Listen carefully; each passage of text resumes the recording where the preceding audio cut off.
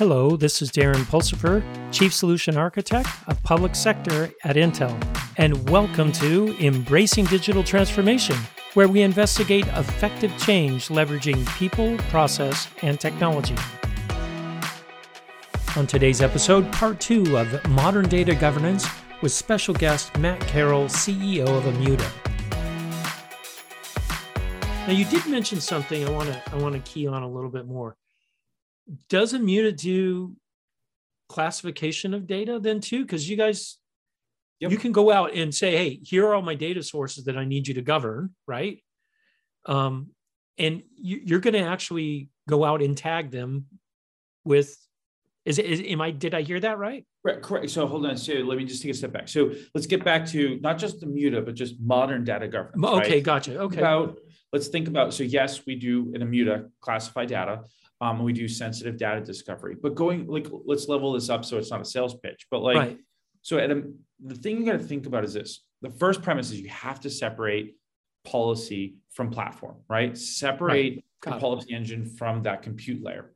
The second is there can be no ontology. If anyone tries to create a super schema of everything, it's impossible. But you need a schema to apply policy, right? You do, right? This user wants to join these two columns and right, you got to have a new policy, right? So yes, you have to have a sensitive data discovery.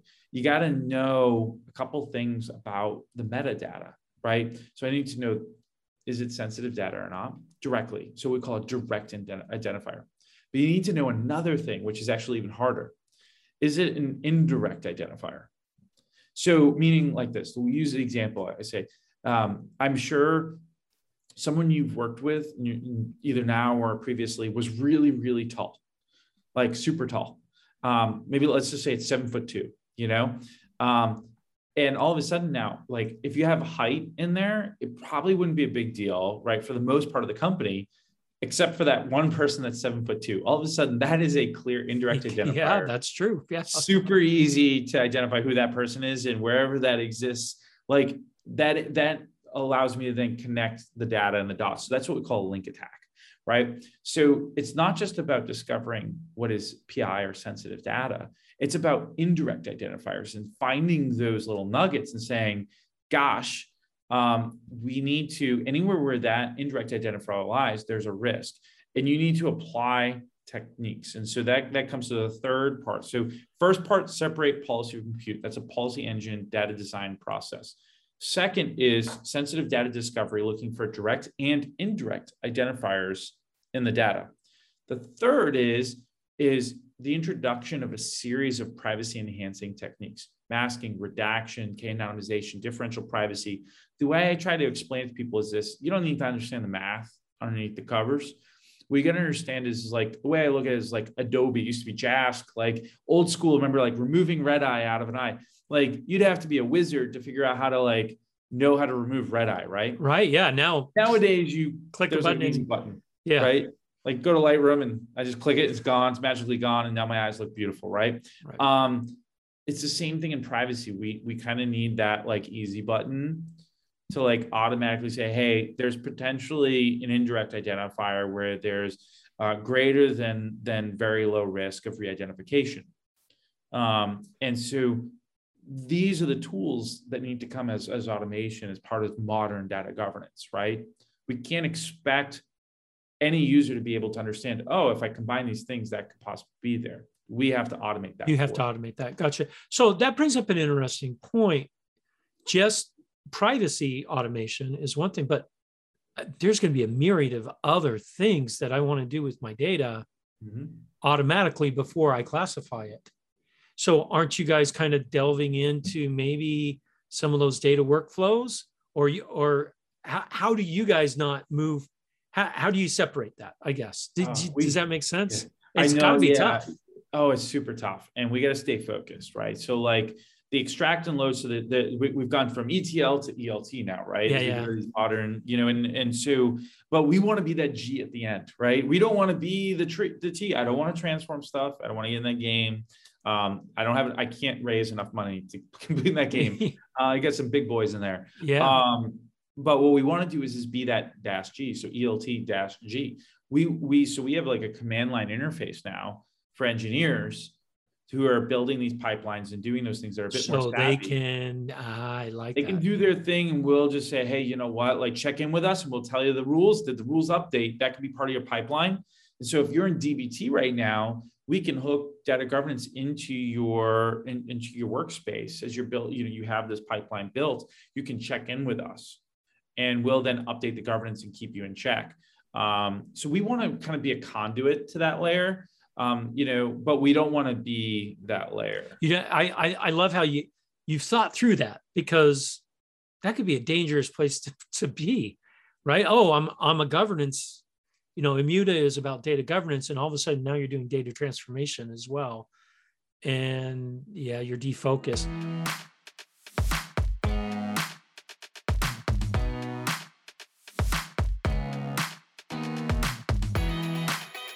I've identified some new roles.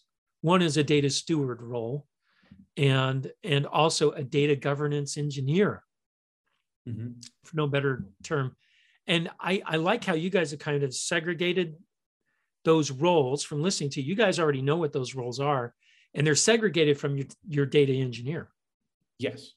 Yeah. I mean, you have to look at like your governors and your data engineers, and then your data users are three separate users with three separate needs. And you have to treat them differently. The part of the user experience, right? Like having worked with many data scientists in my previous life, let's just say they're prima donnas in general. They get one of every tool. I'm sorry for all the data scientists that listen to the show. Matt's email is no, I'm not going to. But and it's fine. I get it. It's like the way I look at it is like this: is if let's say special forces, you bring the weapon you need to accomplish. Yeah, mission, right? No, I get it. I get what you mean. They have very specialized skills. Yeah. Right. And they want data a specific way, and they expect it to be there so that they can do what they're paid to do. I mean, that makes sense. Right. So you can't interrupt their flow, right? Sometimes they need a certain tool. Sometimes they need to do certain things.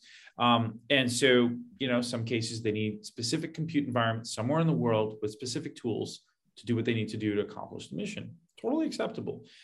On the other hand, you get data engineers and analytic engineers, again, separate. Yeah, separate. One building the pipelines, one are sustaining the pipelines, right? And if something breaks, oh man, like everything's bad, right? So it's that you've got that bucket of data engineering and data ops where those users need to be able to quickly get access to data, merge it, feed it into a pipeline, deliver it to someone, and then check to make sure it's up to date, right?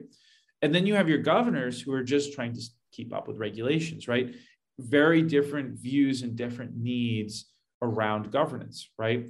So the most important thing is, I always tell people is you have to, if you're applying a new governance mentality or campaign in your organization, you have to start treating each of those groups as separate stakeholders, if you will.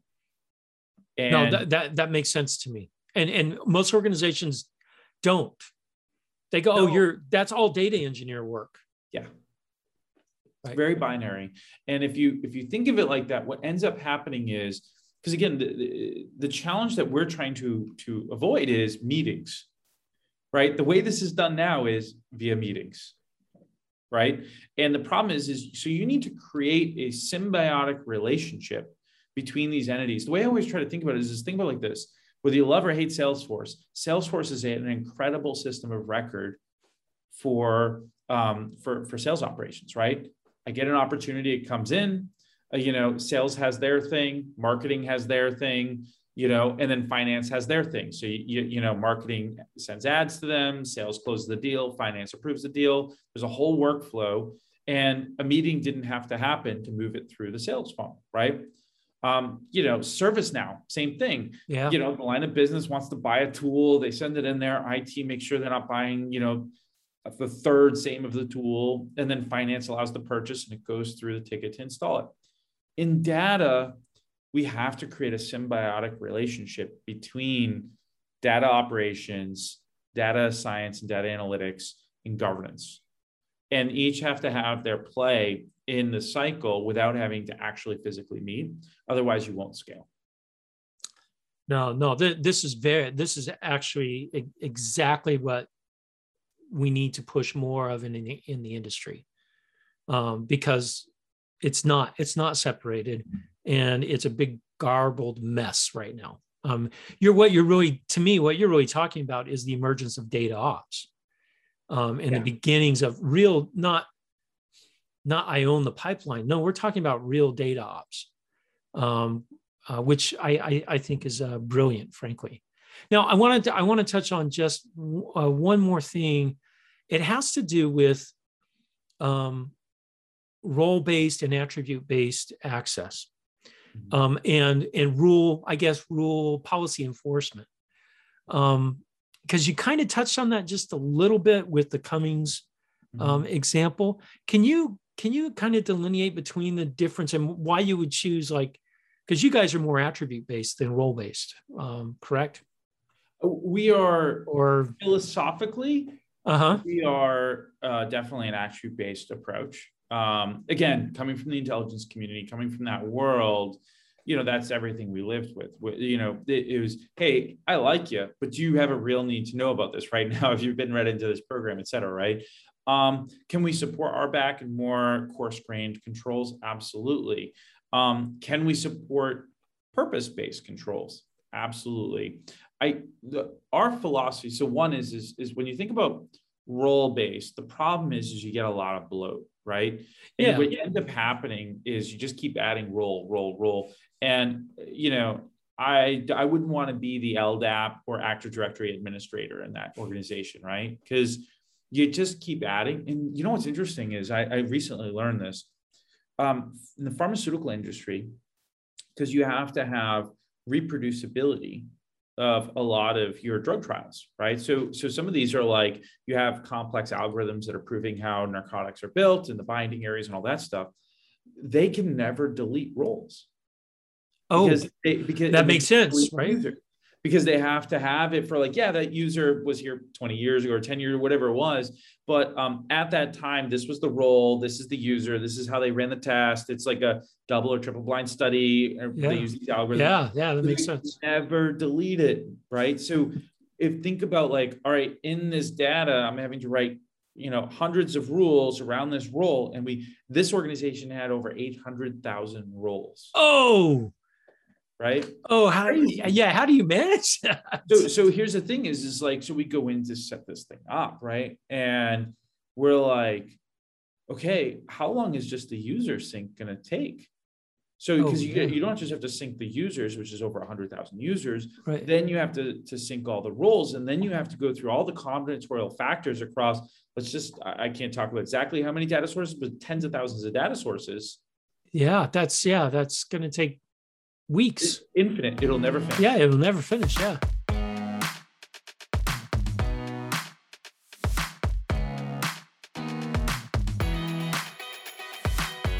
So now there's ways to where you can get very creative and custom to make that job finish, just to sync the rules, just so you can apply policy.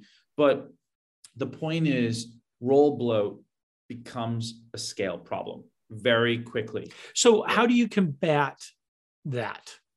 Because what if I do have very complex situations where I could get role bloat? So what's the counter to that? So in attribute-based access, the key is that you're not adding many roles all the time, right? Each user has very specific attributes.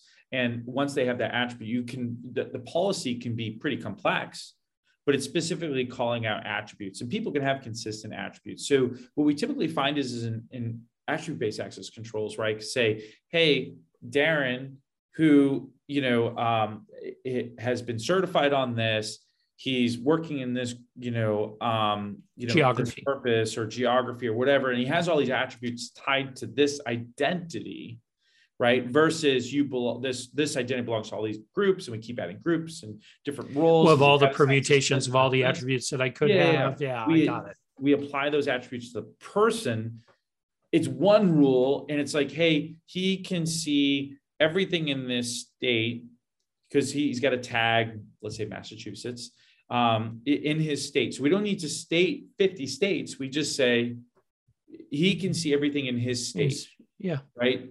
And then we look at the attribute of state, and yours is Massachusetts. You can see it or not see it. Right. So whereas in role-based access, we have to write out every state, like he can see Massachusetts, he can't see Hawaii, can't see California, can't see this, can't see that. Right. Right. So it's focusing on the identity. And because modern identity management has gotten really good, it's very scalable. Attribute-based access, it simplifies the number of policies we have to write, and it's also performant at this point. However, the one caveat I would say to all this is modern global regulations like the GDPR require purpose. And it's really important. So this is where also attribute-based access becomes important, is because I need to attest, right? So this is a legal argument that I am under the state I'm working on the data, I'm operating under this purpose. So I need to know a lot about that identity. Say, okay, what purposes can that person operate under, right? So in the government, it's title authority. I'm Title 10, Title 32, Title 50. For those viewers who don't know that, you can look it up, but there's some pretty big deal stuff here, like going to jail for 20 years type stuff if you screw it up. So, and I, for those who worked in the intelligence community, that was always scary stuff for us. I mean, I can't go all the details, but there was like scary red buttons that like, don't press this button unless it's like a really big deal, because it could potentially be a US person or a Five Eye community member, right? And that piece of data. And so, but when you think about the GDPR, what they're asking is this: hey, that corporation, you had a EULA, you told the user, you're collecting this data for this reason, and you got a good reason to do that.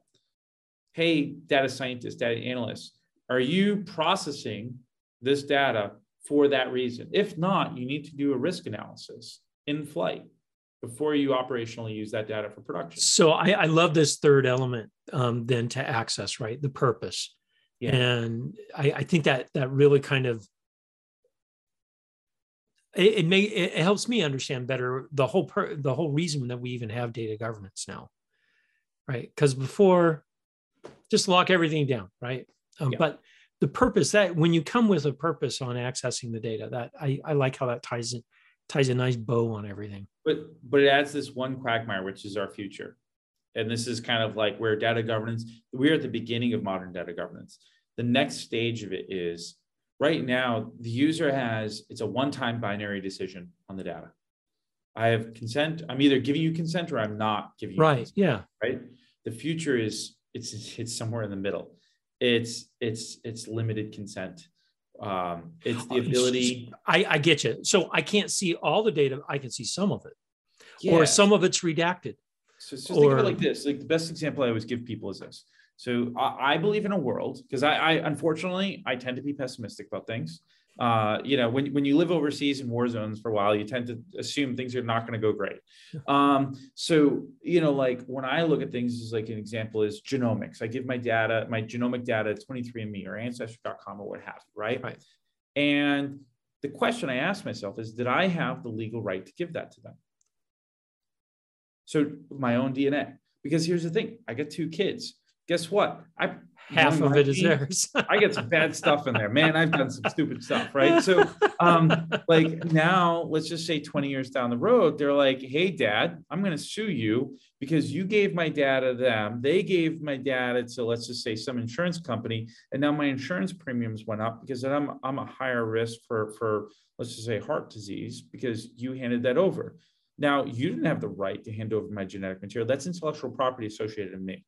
Right? So here's the thing. I see a world in modern data governance where the consumer is going to have they can provide limited consent. Hey, you can look at these chromosomes to give me some insights into where my ancestors are from. I'd love to hear about my Czech and Polish ancestors, right? But what you're not allowed to do is look at these other chromosomes by which, I could potentially have, negative genetic mutations that could impact my future or my progeny's future. Does that make sense?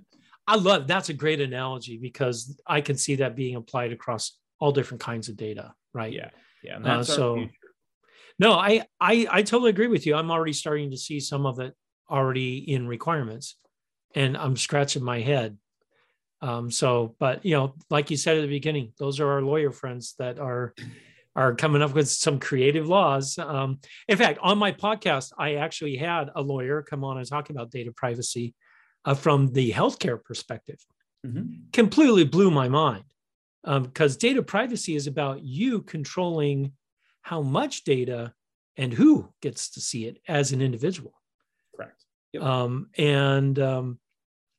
It kind of turned my world upside down, because when I think of data privacy, I always think of I control my data and no one gets to see it, right? I will let them see it when I want them to see it. That's not exactly what it is. So it's a very fascinating topic. So yeah, and the challenge is as we govern data, we have to as we get to consent-based access to data, it's all about, well, is it the raw data? Is it the derivative data? There's all this other stuff. Because as we're developing machine learning, that data needs to be embedded into the algorithm, right? So that's why our future has to be about consent-based approaches and purpose-based access, is because ultimately it's not about the raw, it's about the derivative data sets that are driving our insights, and what is the liability of using that. And so modern data governance is we're at the very nascent stages of setting up the global infrastructure to be able to support those use cases as we move forward. Oh, this is great. Matt, one quick pitch of Immuta. Where can people find out more or hear more about what you guys have created to help fill this gap that's starting to emerge? Yeah, sure. I'm like the worst salesperson ever, but I think my marketers would say go to Immuta, immuta.com, learn a bit more about us. And just our pitch is twofold. One is, listen, call us if you're moving to cloud compute infrastructure where you want to scale policy. You got lots of users, lots of data, and you want people to be able to combine that data, and you got rules on it. We're probably the best game in town around the world. And my second piece, though, is a non-sales pitch is, listen, build a data governance program, start to think about it, and build it into your programs. This isn't going away, and it's you got a lot of work ahead of you. Hey, again, Matt, thank you. Great conversation. I really enjoyed it. Thanks, Darren. I really appreciate it as well. Thank you for listening to Embracing Digital Transformation today. If you enjoyed our podcast, give it 5 stars on your favorite podcasting site or YouTube channel. You can find out more information about Embracing Digital Transformation at embracingdigital.org. Until next time, go out and do something wonderful.